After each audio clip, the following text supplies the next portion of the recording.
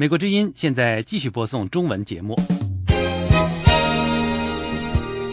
节目内容是美国之音时事经纬。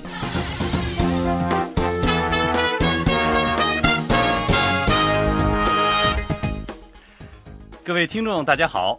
欢迎收听美国之音时事经纬在4月8号星期一播出的美国之音时事经纬节目。我们从美国首都华盛顿现场播出这次节目，我是齐永明，为您介绍这次节目的主要内容。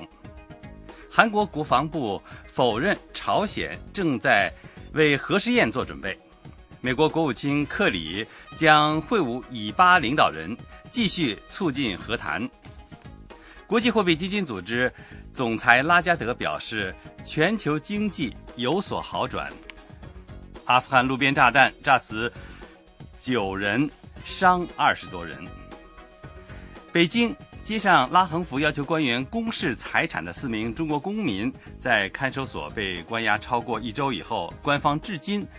没有告知家属拘押的理由及拘押的期限。详细内容欢迎收听。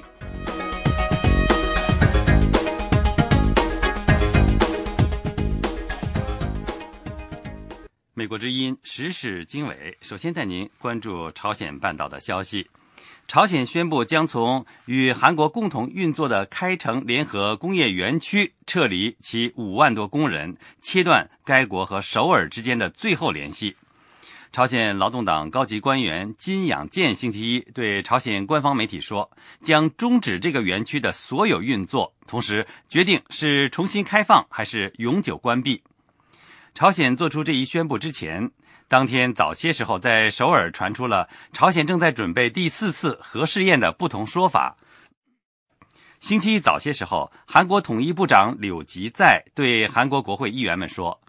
朝鲜丰西里核试验场出现活动迹象。后来韩国国防部说，他们没有看到任何证据显示这样的迹象。联合国秘书长潘基文是韩国人，他敦促朝鲜不要进一步挑衅。潘基文在海牙说，朝鲜如果进行第4次核试验，将违反联合国安理会的决议。星期天，韩国总统朴槿惠的国家安全事务高级顾问金章洙说，朝鲜可能在星期3前后进行导弹试射或做其他的挑衅。朝鲜曾暗示外交官们要在星期3之前撤离首都平壤。金章洙说，朝鲜的真正目的是迫使华盛顿和首尔做出外交让步，但他又表示，无论平壤的威胁是否只是虚张声势，韩国军方都保持临战的状态。这是美国之音的中文广播。欢迎继续收听美国之音时事经纬。在朝鲜敦促各国外交人员撤离之后，俄罗斯媒体说，俄罗斯外交官将继续留在平壤。面对朝鲜半岛紧张局势升级，俄罗斯各方不认为当地有可能爆发武装冲突的可能性。下面请听美国之音特约记者白桦从莫斯科发来的报道。俄罗斯媒体说，在朝鲜当局星期五提出各国外交人员应该考虑撤离之后，俄罗斯外交官将继续留在平壤。下议院国家杜马国际事务委员会主席普什科夫说，现阶段没有理由从朝鲜撤走俄罗斯的外交官，但将认真考虑俄罗斯外交官的安全问题。普什科夫认为，朝鲜吸取了伊拉克和利比亚的经验，朝鲜的目的是向美国和韩国发出警告信号，那就是在军事上不要碰朝鲜。俄罗斯驻朝鲜大使馆的一名新闻发言人说，俄方正在研究考虑朝鲜的提议。他说，平壤街头同往常一样十分平静，看不到任何紧张气氛，而且星期六是休息日，当地没有任何异常的征兆，使馆的工作照常运转。据报道，除了外交官之外，目前也有许多俄罗斯人在朝鲜工作和生活。俄罗斯外交部表示，朝鲜半岛的局势正在朝让人不希望的方向发展，俄罗斯的首要任务是保护在朝鲜的本国公民的安全。俄罗斯外长拉夫罗夫说，经过俄罗斯方面的了解，撤离外交官不是朝鲜领导层做出的决定，而仅是一个建议。他说，还需要进一步了解朝鲜这一举动的背后原因。拉夫罗夫说，我们现在特别想把局势弄清楚，我们提出了好几个问题，我们认为在目前这种形势下，这些问题是必要的，是必须要向我们的朝鲜邻居提出询问的。我们还同参加6方会谈的中国、美国、日本和韩国这几个伙伴保持密切的接触。我们对朝鲜半岛紧张局势升级感到不安。俄罗斯舆论和有关各方普遍认为，朝鲜半岛爆发军事冲突的可能性不大。上议院联邦委员会国防事务委员会主席奥杰洛夫说，朝鲜的目的是讹诈国际社会，并施加心理压力，企图让世界关注并解决朝鲜半岛的问题。上议院联邦委员会国际事务委员会副主席什林雅金认为，现在是朝鲜一家对抗世界民意，这等于是国家自杀行为，无法理解平壤一连串举动想达到的最终目的。来自俄罗斯共产党的下议院国家杜马国际事务委员会副主席卡拉什尼科夫认为，朝鲜无法获得世界各大国的支持，朝鲜半岛局势尽管日益紧张，但不太可能升级到爆发军事冲突的地步。卡拉什尼科夫说，对朝鲜的制裁以及当地面临的饥饿确实使朝鲜陷入绝望的境地，朝鲜领导层也明白这一点，因此他们做出这些举动就是想缓和制裁，或者想逼迫有关方面能够坐下来谈判。朝鲜现在提议俄罗斯撤走外交官，这恰好能推动俄罗斯将更积极地参与朝鲜半岛事务的谈判。俄罗斯军方认为，朝鲜刚刚部署的2枚洲际弹道导弹并不针对俄罗斯，这些导弹发射之后也不可能掉落在俄罗斯境内，因此俄罗斯不会提高远东地区的防空和导弹防御系统的戒备状态。以上是美国之音特别记者白桦从莫斯科发来的报道。这是美国之音的中文广播。好，接下来我们看其他方面消息。美国国务卿克里星期一将同以色列和巴勒斯坦官员举行会谈，继续努力争取重启以巴和谈。克里在会晤巴勒斯坦民族权力机构总理法亚德和以色列总统佩雷斯之前，将参加以色列大屠杀纪念日的仪式。美国国务院表示，克里将敦促巴以双方做出姿态，加强互信。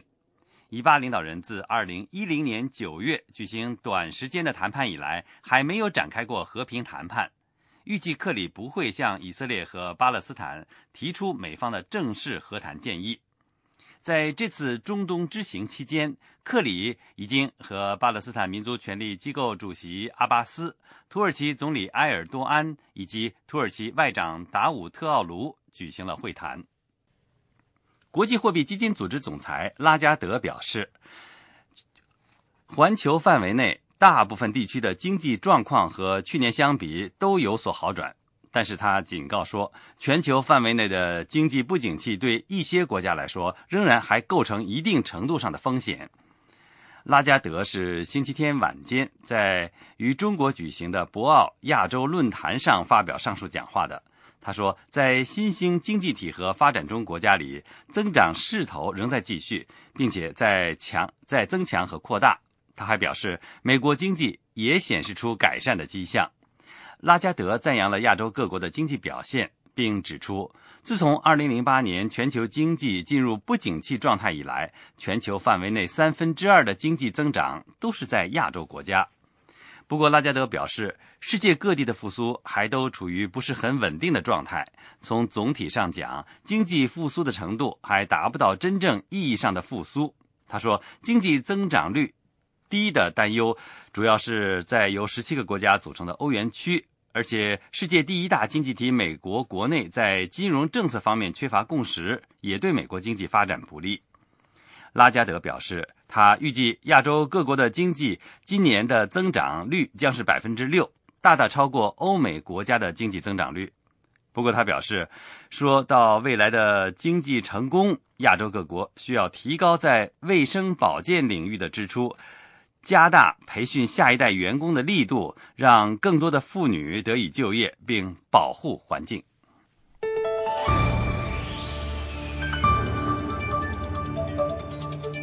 这是美国之音的中文广播。接下来把目光转向澳洲。澳大利亚总理吉拉德说，根据一项重大货币协议，澳元将和人民币直接兑换。这个举动是澳大利亚加强同北京的迅速发展的经济关系的努力之一。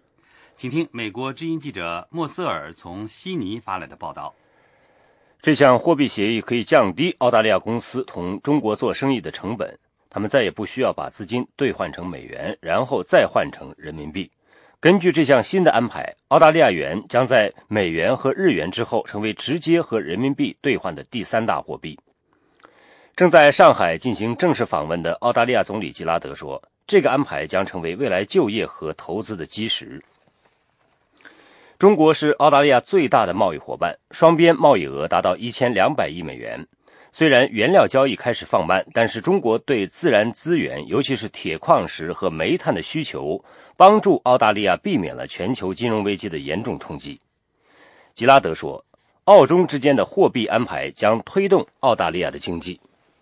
Australian dollars can be directly traded into renminbi, into the Chinese currency RMB here in China. 吉拉德说，澳大利亚元可以直接兑换成中国货币人民币。世界上只有3种货币可以直接和人民币兑换，前2种是美元和日元。这对澳大利亚非常有利，不仅有利于我们的大公司，而且有利于想在这里做生意的中小企业。澳大利亚2家最大的银行 ANZ 和 Westpac 已经从中国当局获得直接处理人民币交易业务的许可。ANZ 是澳大利亚涉足中国市场的最大银行。这家银行的老板史密斯说，这项货币协议使在中国做生意成本低廉，手续简便。For example, in a trade document, rather than going through US dollars and having the movement of the currency over time. 史密斯说，比方说在交易文件中不需要兑换成美元，可以立即锁定汇率，可以签订未来的合同，而如果不能做到这一点就很麻烦。银行业分析人士说，在中国扩大人民币国际使用范围的努力中，澳元和人民币交易协议的启动是又一个小小的进展。分析人士认为，如果人民币可以和美元相匹敌的话，中国公司减少兑换外汇的成本，中国在全球货币体系中的地位就会上升。近几个月来，日本、韩国和沙特的中央银行相继表示，打算把一部分货币储备转换成人民币。美国之音时事经纬，欢迎收听。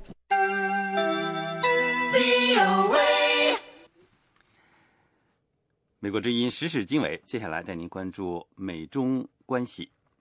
美国和中国新上任官员承认，两国在许多重要议题上存在分歧，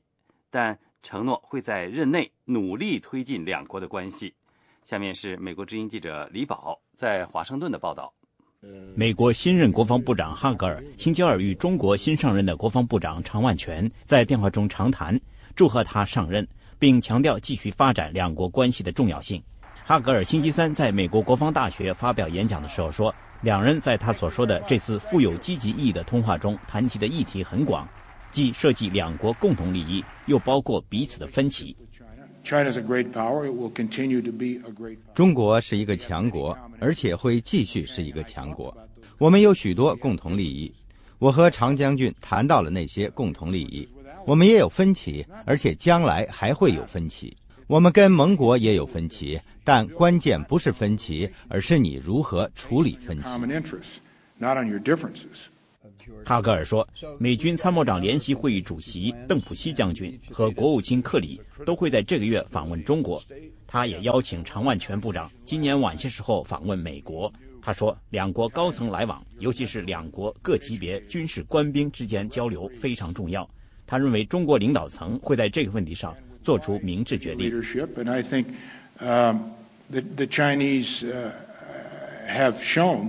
我认为中国人已经展示他们的领导层是稳重、明智和谨慎的。我们在每一个级别和项目，尤其是军事项目上，交流的越多，对增进双边关系的影响就越大。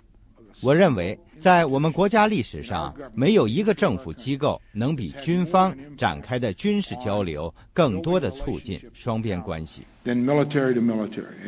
在哈格尔发表上述讲话的同一天，中国新任驻美国大使崔天凯在华盛顿表示，发展美中关系的任务艰巨，但他会努力去做。我这次到美国来旅行，可能可以归纳为8个字吧。一个是任重道远，因为中美关系大家都知道它的重要性，将来前面的路也不会是那么平坦的，总是会有些问题，会有些障碍出现。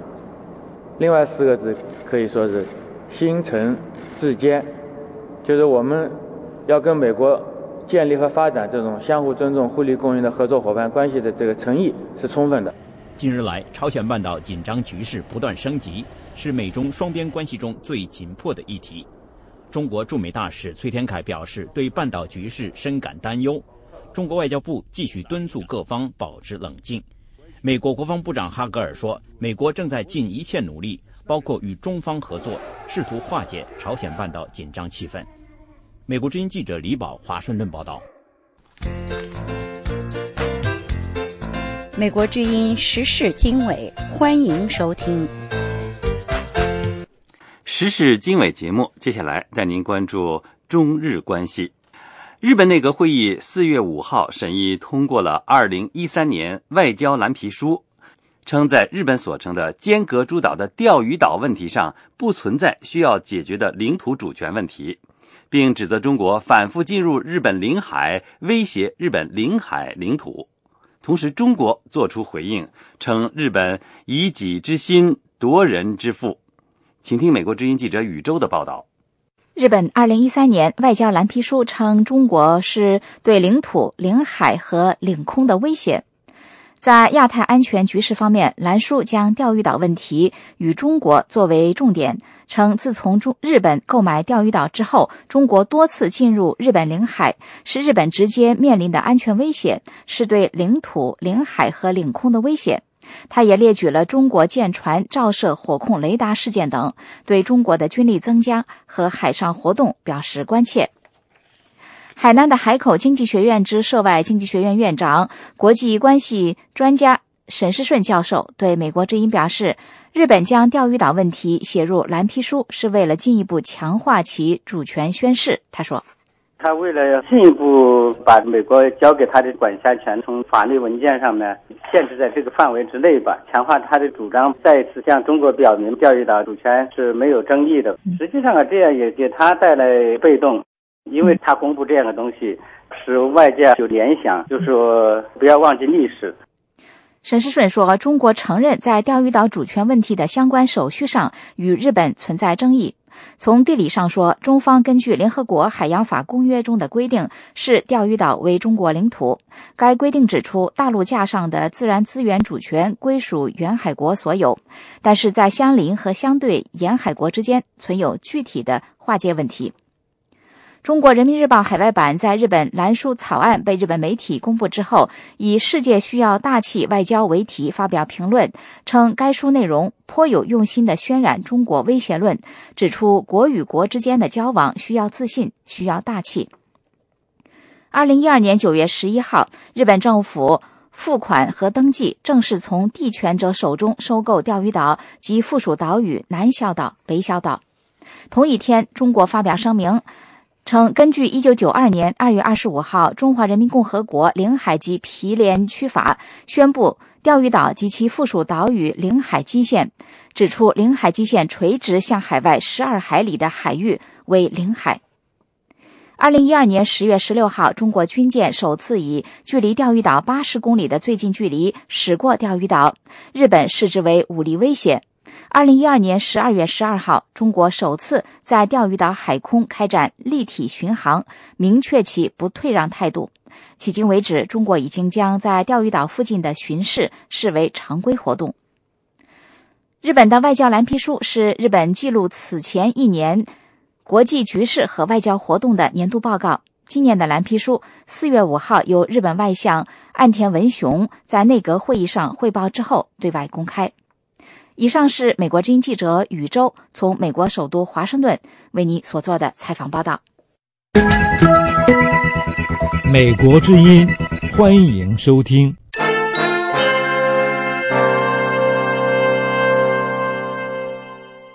一块儿来了解几则国际消息。在阿富汗，一枚路边炸弹星期一在一辆公交车下面爆炸，造成9人死亡，至少22人受伤。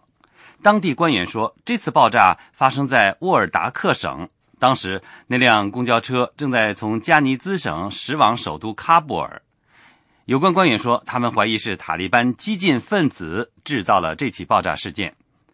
阿富汗官员星期天说，阿富汗和北约军队在阿富汗东部地区对塔利班采取军事行动，联军在空袭中炸死11名平民，其中包括10名儿童。阿富汗官员说，联合国北约军队在阿富汗东部对塔利班激进分子采取军事行动。阿富汗库纳尔省的官员星期天说，空袭目标是接近巴基斯坦边界的一所房屋，除平民外，炸死至少6名疑似激进分子，包括2名塔利班高层指挥官。以美国为首的联军证实，国际部队星期六遭到来自那所房屋的袭击以后，要求采取空袭行动，但北约官员没有证实死亡人数，表示目前正在进行调查。大多数北约战斗部队定于2014年年底之前撤离阿富汗，此后由阿富汗军队负责安全事务。人们担心激进分子的暴力活动将有所增加。黑山星期天举行总统选举，2名候选人都宣称自己获胜，而官方的选举委员会尚未表态。这个欧洲小国的选票将近清点完毕。现任总统乌亚诺维奇和挑战者利基奇星期一清晨都发表声明，宣称自己在这次焦灼的竞选中获胜。乌亚诺维奇和利基奇都宣称自己已经略超过 50% 的选票，击败了对手。这次有争议的选举可能不利于黑山申请加入欧盟，并使 A 山执政联盟的领导地位受到质疑。自从南斯拉夫关于上世纪90年代瓦解以来，这个执政联盟一直掌权。2006年，黑山脱离塞尔维亚而独立。在黑山，总统基本是一个礼仪性的职位，由总理掌握实权，但在黑山争取加入欧盟之际，获胜者仍要面对腐败和高失业率等问题。目前还不清楚选举委员会宣布选举获胜者的时间。美国之音时事经纬，欢迎收听。在北京街头拉横幅要求官员公示财产的4位中国公民，在看守所被关押超过了1周，官方至今仍然没有以书面形式告知家属拘押理由及拘留的期限。有关家属和关注此事的律师表示，公民行使宪法规定的自由表达权利，反映民意，响应当局反腐号召，不应该受到打压。下面是美国之音记者叶冰在华盛顿的报道。在北京西单拉横幅要求官员公布财产信息的袁东、侯鑫、张宝成和马新立，3月31号下午被当局拘押以来，已经8天过去，但是声援这4位公民的人士严伯钧发出通报说，当局至今既没有对此案给一个说法，也没有邮寄书面通知给家属。这份通报呼吁加大法律援助力量和社会舆论的压力，争取国际社会的有效支持，并将社会舆论扩大延伸到中共官方和知识界，尽量取得体制内人士的同情和声援。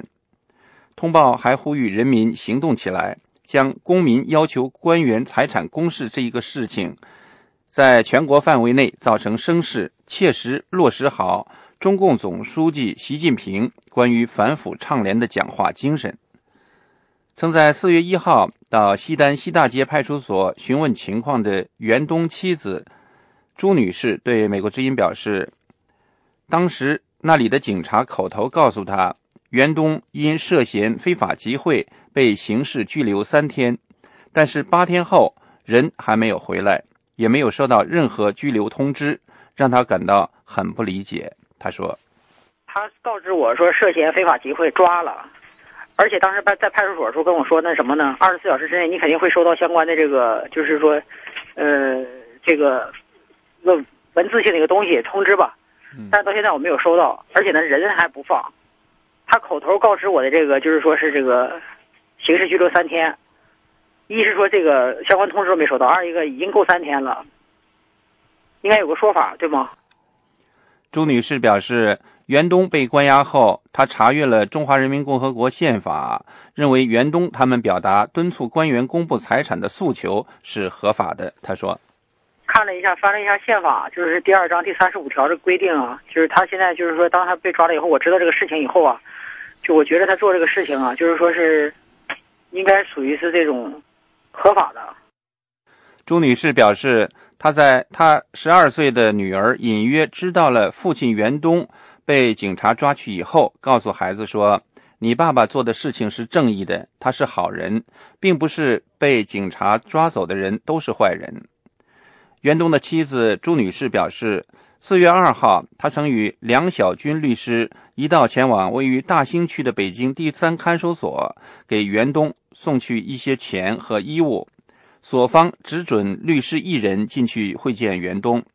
朱女士表示，梁小军律师会见后说，袁东的精神状态还好，没有受到虐待。张宝成的妻子刘女士对美国之音表示，她没有收到官方书面通知，她也不敢告诉张宝成的82岁老父亲儿子被抓的事情。她说，公民有责任要求官员公布财产，推动政府反腐肃贪，不应该受打压。她说，那肯定是腐败阶层的利益，对吧？你反腐呢，他们这些人的利益受损上，他肯定要激烈的反抗，他不让你查，他不让你老百姓知道他们的真相，不知道他们的底儿。那他们捂得越严呢，他们黑贪的就越疯狂呗。北京律师肖国珍对美国之音表示，据他所知，中国各地有许多律师表示愿意加入这4位被拘押公民的律师团，提供法律援助。他认为，单凭袁东、侯鑫、张宝成和马新立在西单举牌、拉横幅和表达思想观点这些举动是不能构成非法集会的。这位律师还指出，当时并没有造成交通堵塞或者社会秩序紊乱。他说，就说如果无论是主观上还是客观上，从这2个方面来分析，我都不认为他们构成了非法集会。如果说有3个人、4个人、5个人在一起就是非法集会的话，那么街头到处都是非法集会，几个人吃饭，几个人去购物，几个人上街散步，那么都会构成非法集会。这个非法集会我认为也只能做限制性的解释，而不是扩大的解释，要不就会导致人人自危，无所适从。3月31号下午，袁东、张宝成等人在西单文化广场先后拉出的几条横幅写着，公民要求官员公开财产，贪官裸官不杜绝，中国梦只能是白日梦等。在警察到场干预后，又有一条横幅拉出，上面写着，要求7常委率先公布财产和国籍。袁东高声对旁观民众表示，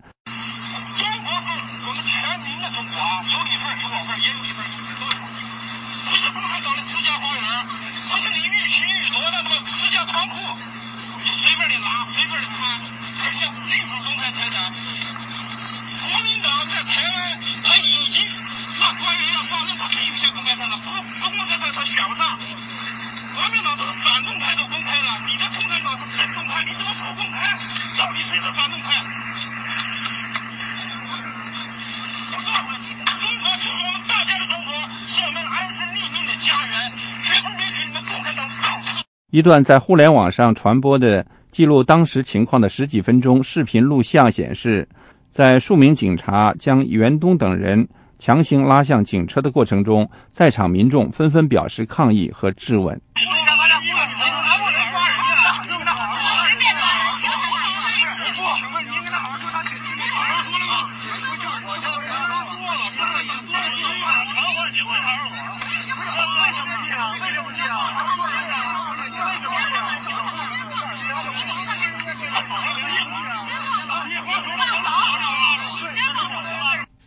据报道，袁东等4个人被抓的消息传出以后，50多名在北京的维权人士前去抓人的2个派出所，要求放人。他们质问当局，公民起来反腐，要求官员公开财产有什么错？维权人士并且表示，关于官员公开财产的问题，人大代表不止一次在人大政协会议上提出议案。他们说，这4位公民如果做错了要抓，那么就应该先抓人大代表。美国之音叶冰，华盛顿报道。这是美国之音的中文广播。日前以扰乱法庭秩序的为由的，而被江苏省靖江市法院司法拘留10天的维权律师王全璋4月6号提早获释。曾在晋江法院外声援王全璋的维权人士认为，网络声援行动发挥了作用，迫使当局提早解除拘留王全璋。请听美国之音记者谭佳琪在香港的报道。经过网友、律师界人士在网上联署呼吁，以及30多名维权律师星期五赶赴晋江市法院前抗议后，维权律师王全璋星期六凌晨1点获得自由。而江苏省中级人民法院解释说，王全璋数天以来的拘留已经起了惩戒作用，没有必要继续拘留，因此释放。参与晋江市法院门外声援行动的维权律师刘卫国对美国之音表示，他们的声援和网民的关注是王全璋能提早获释的原因。刘卫国说，就是说通过网络，通过法律界人士和公民的不断的声援，把这个晋江法院的违法性晒了出来，让他们的这种违法能够得到公众一个评判，王律师才有可能获得这么就是说比较快的获得自由。王全璋4月3日在为一名法轮功学员被告辩护后，被法官以扰乱法庭秩序为由，将他庭后司法拘留10天。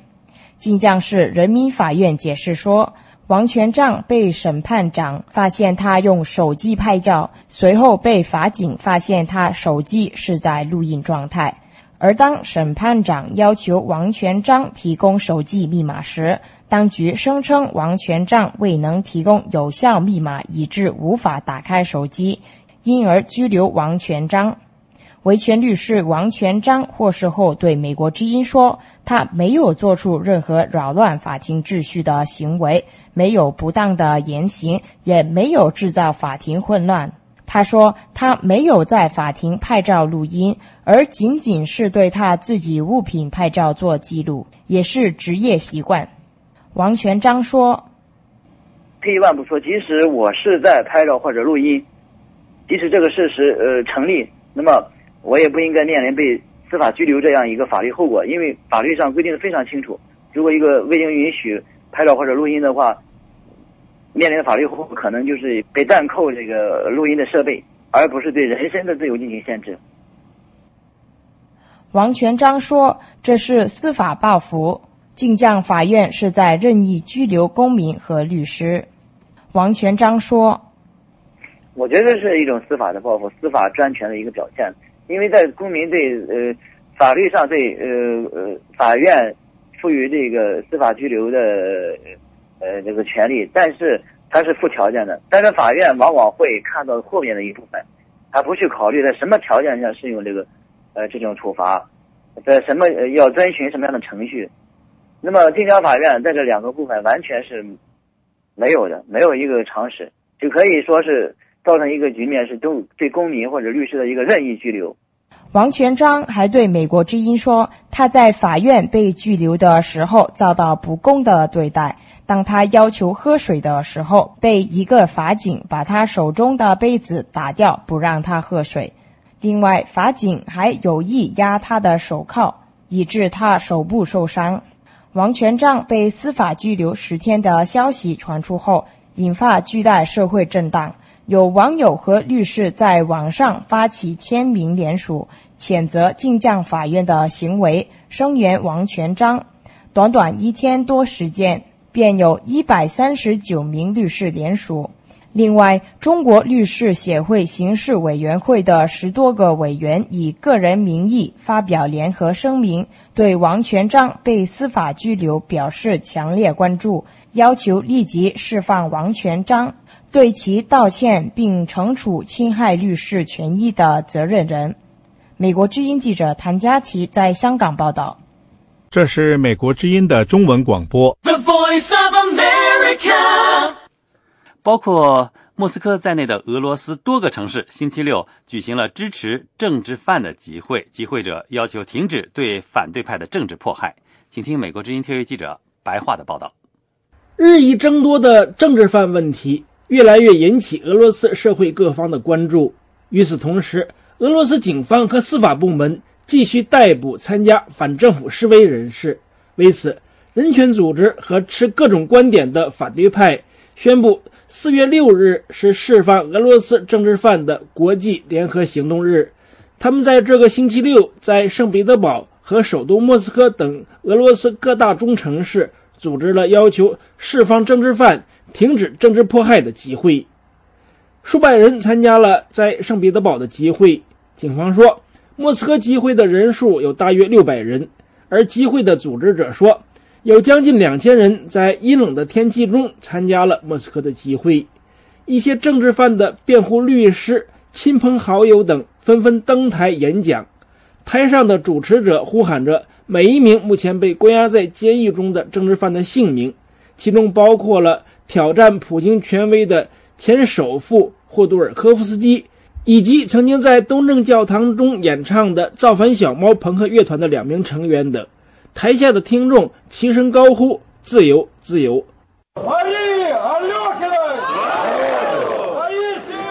台上的主持人和台下的听众有时也高呼口号，所有的善良和诚实的人应该生活在自由的环境中，俄罗斯将成为自由的国家。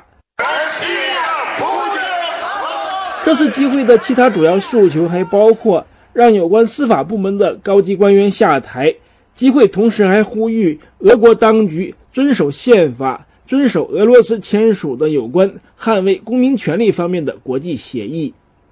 在莫斯科集会现场可以看到目前流亡国外或是被关押的政治犯的头像，警察殴打示威者的照片，以及讽刺普京、梅德韦杰夫和其他俄罗斯高级官员的漫画。莫斯科示威集会的组织者之一，目前积极参加营救在押政治犯的志愿义工阿尔西波娃说，这次集会的另一个目的是要社会关注数十名因为参加去年5月6日大规模反政府示威被逮捕或是被通缉的人士。他说，当局已对27人立案调查，其中一些人被通缉逃到国外，还有几人被软禁，有16人被关押在监狱中。阿尔西波娃对星期六的集会感到满意。他说，人们确实在真心关切那些被捕人士的命运。自从1年多前爆发反政府示威之后，人们的思维和俄罗斯社会在缓慢改变，许多人都希望在俄罗斯能够真正建立起公民社会。阿尔西波娃说，许多远离政治、远离抗议活动的人都对目前的政治迫害感到非常不满，因为这些人很清楚，当局在把那些活跃的人士镇压之后，剩下他们将单独面对胡作非为的司法制度。阿尔西波娃说，逮捕行动仍在持续，许多人只好离开俄罗斯。在那些积极参加反政府活动的人士中有一种紧张感，因为大家都知道每个人都不安全，警察会随时找上门来。来自俄罗斯知识界、新闻媒体的许多知名人士以及反对派领袖，叶利钦时代的前政府副总理尼面佐夫，还有前苏联著名持不同政见者戈尔巴涅夫斯卡娅等都参加了星期六莫斯科的集会。戈尔巴涅夫斯卡娅1968年同其他的几名持不同政见者曾在莫斯科红场示威抗议苏军入侵捷克斯洛伐克，那次示威对苏联后来的持不同政见运动产生了巨大影响。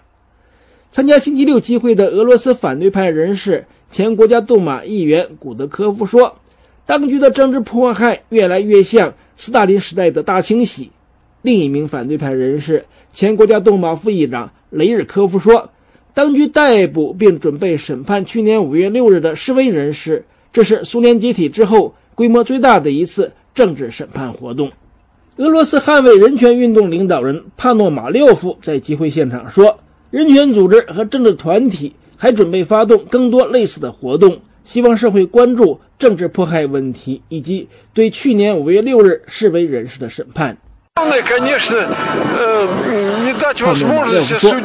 最重要的是不让当局以参加制造骚乱的罪名审判这些人士，因为根本不存在骚乱。总之，审判将非常有象征性的意义，这是一次重要的政治活动。如何审判以及将获得什么样的审判结果，将决定俄罗斯未来的前进方向。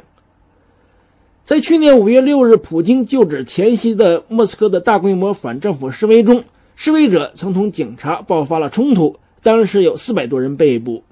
俄罗斯媒体说，在被捕者中，有的人曾经向防暴警察投掷了石块，有的人试图挪动在现场移动公共厕所来阻止防暴警察。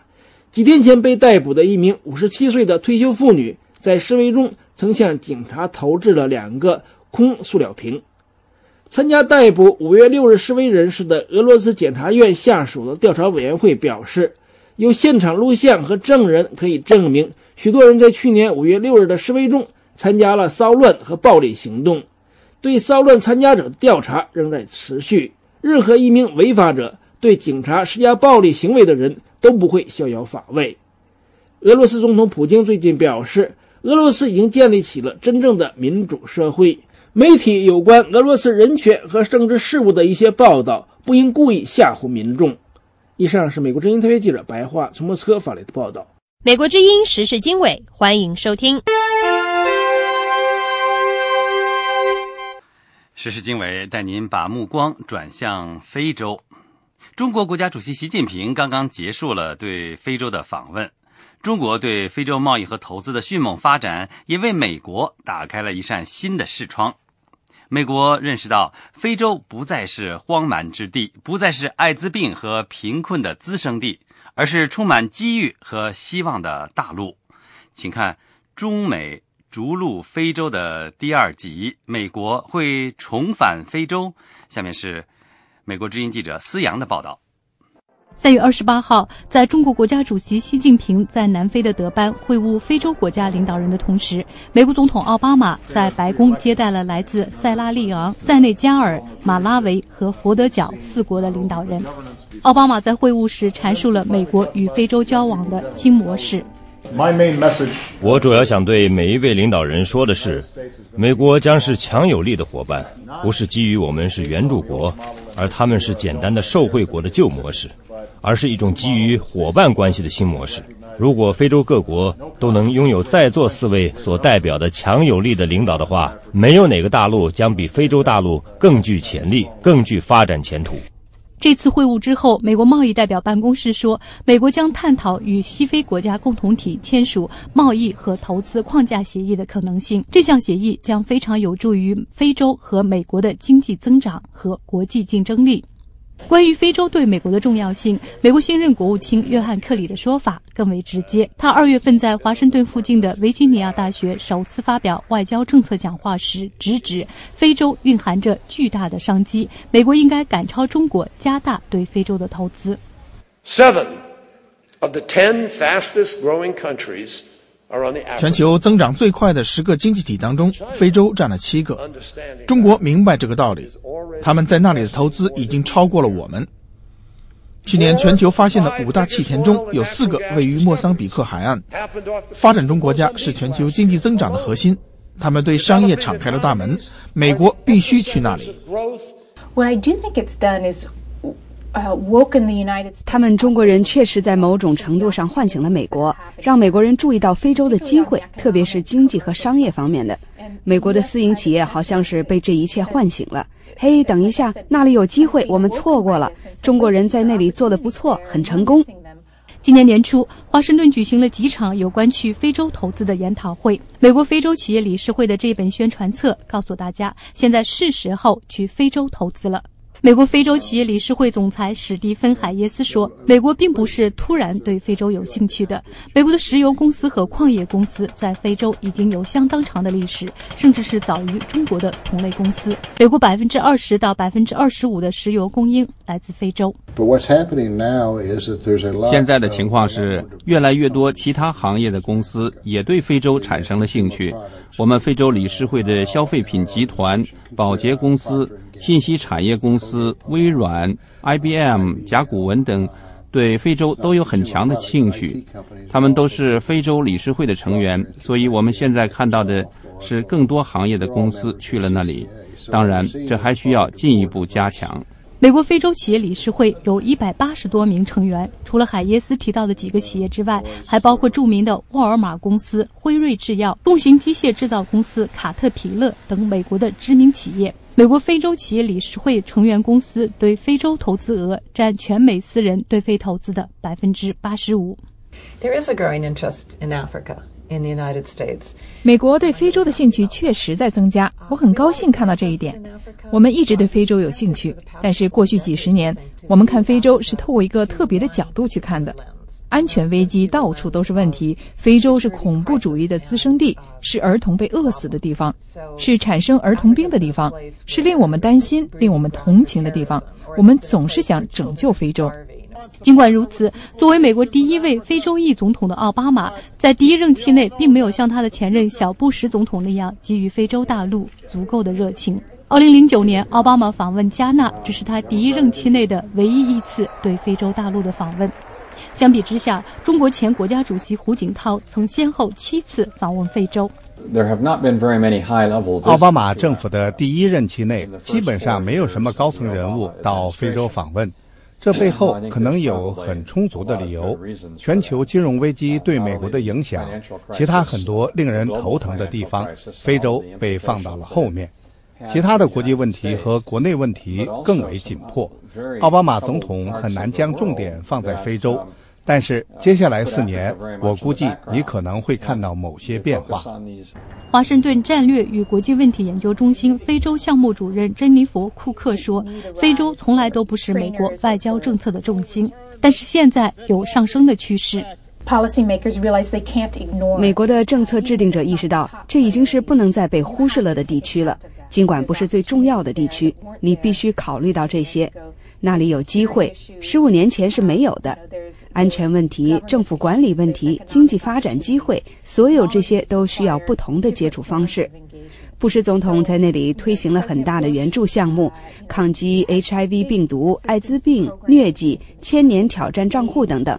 很多人对奥巴马总统的第一任期有些失望，因为他并没有像他的前任那样对非洲有那么多的投入。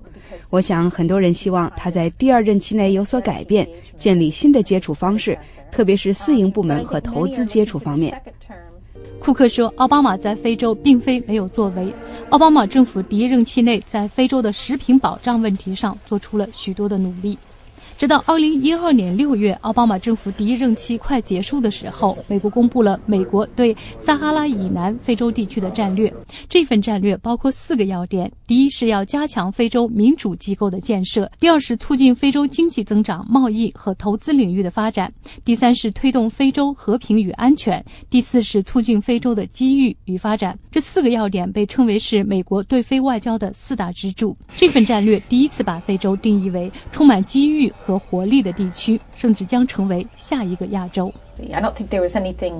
我认为这个战略也没有什么特别新的东西，强调良政、民主，这些一直都在那里。安全方面的考量，非洲人的福祉和发展。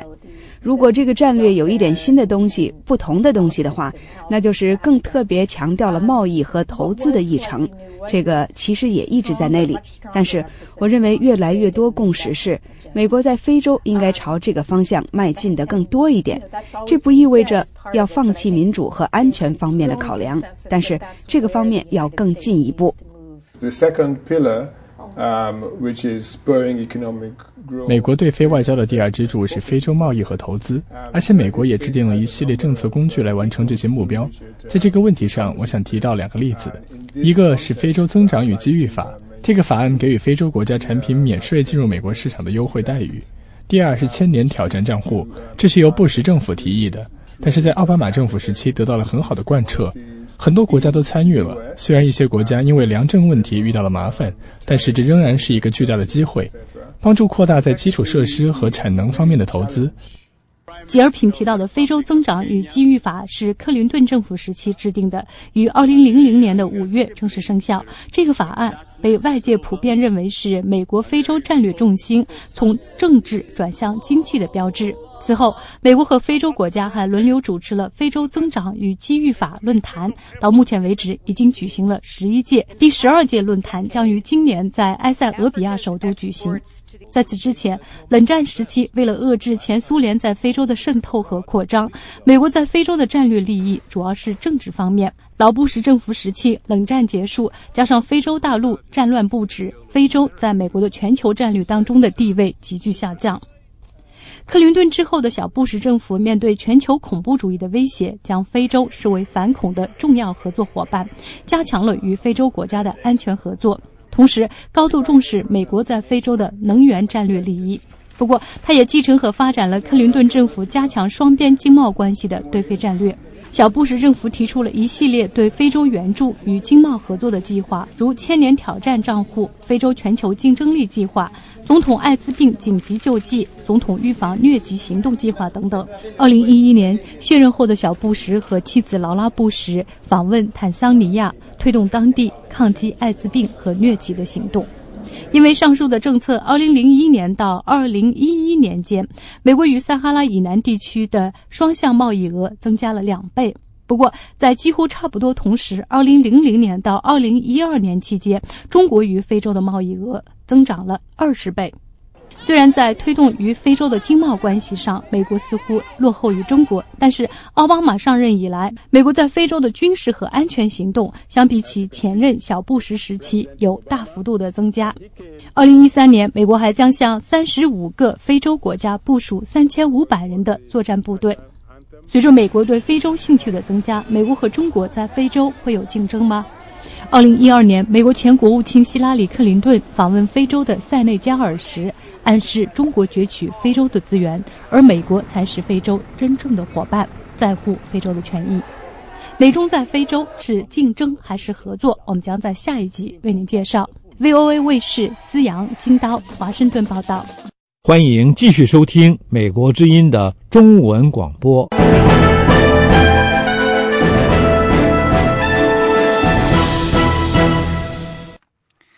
中国大陆一批民间历史学者和台北市文化艺术促进协会合作，正在台湾展出一批2次大战的图片资料。这个名为国家记忆的展览吸引了包括前台湾行政院长郝柏村、现任国防部长高华柱等要员。推出展览的学者认为，两岸之间关于2战的历史认知正在逐渐走向一致。下面请听美国之音记者杨晨发自台北的报道。正在台北展出的国家记忆展览由两岸民间人士促成，展示了来自美国国家档案馆的2战中美英3国军事合作的影音图片资料。来自大陆的筹备人、民间历史学者张东盘说，展览有助于推动两岸共同探索历史真相。过去我以为两岸对那个抗日战争的那一段的历史呢，双方分歧特别大。过去也确实是双方分歧特别大，但是呢，现在呢，两岸的学者，甚至于包括民间，已经在这个问题上越来越接近于客观的、全面的来讲述那段历史和对那段历史做解读。中印缅战场曾经是2次大战中最重要的战场之一。国军转战中缅印战场，留下了许多可歌可泣的事迹。展览的另一位策划人燕欢的外公潘玉坤将军，当年是远征军50师的师长。我外祖父是黄埔时期跟内高同期，首次抗战就参加了淞沪，1937年淞沪抗战，打了罗店，后来到武汉会战，到粤北战役，到昆仑关，后来集结在云南，后来作为中国驻印军第50师师长，在1944年的4月被派到印度，主要参加了米支那战役。那么他的直接上司就是史迪威将军。但是燕欢直到2005年才知道他外公的这些事迹。在中国远征军中有一支4000人的美军顾问团，美军顾问团的任务主要是为中国军队提供训练。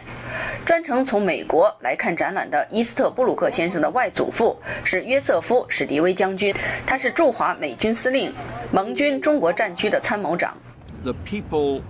伊斯特布鲁克先生说，这个展览的组织者不管是来自中国大陆还是台湾，他们为中国人做了一件非常有意义的事，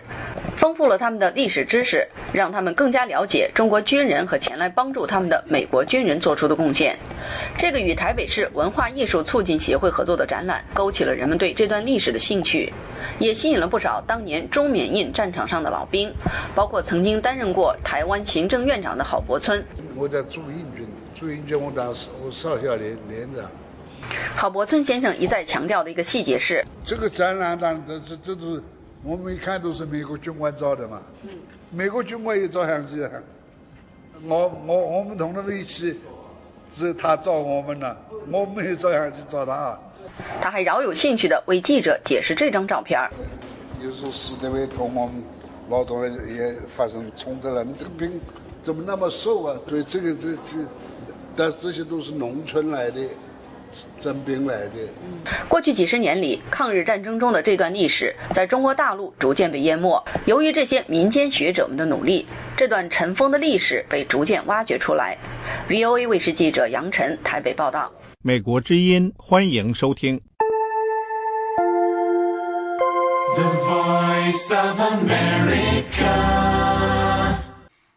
在美国的首都华盛顿，最新的数据显示，有上千家庭无家可归，这其中还包括至少1800名儿童。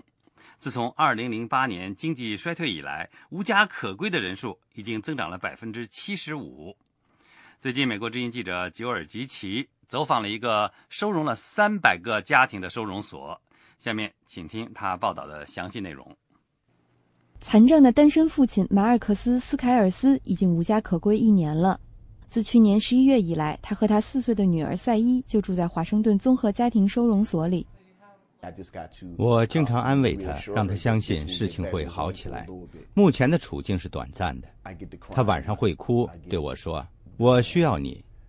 有时候他只是想跟爸爸一起睡，跟我在一起。有的时候他不要跟我在一起，有的时候他适应得很好。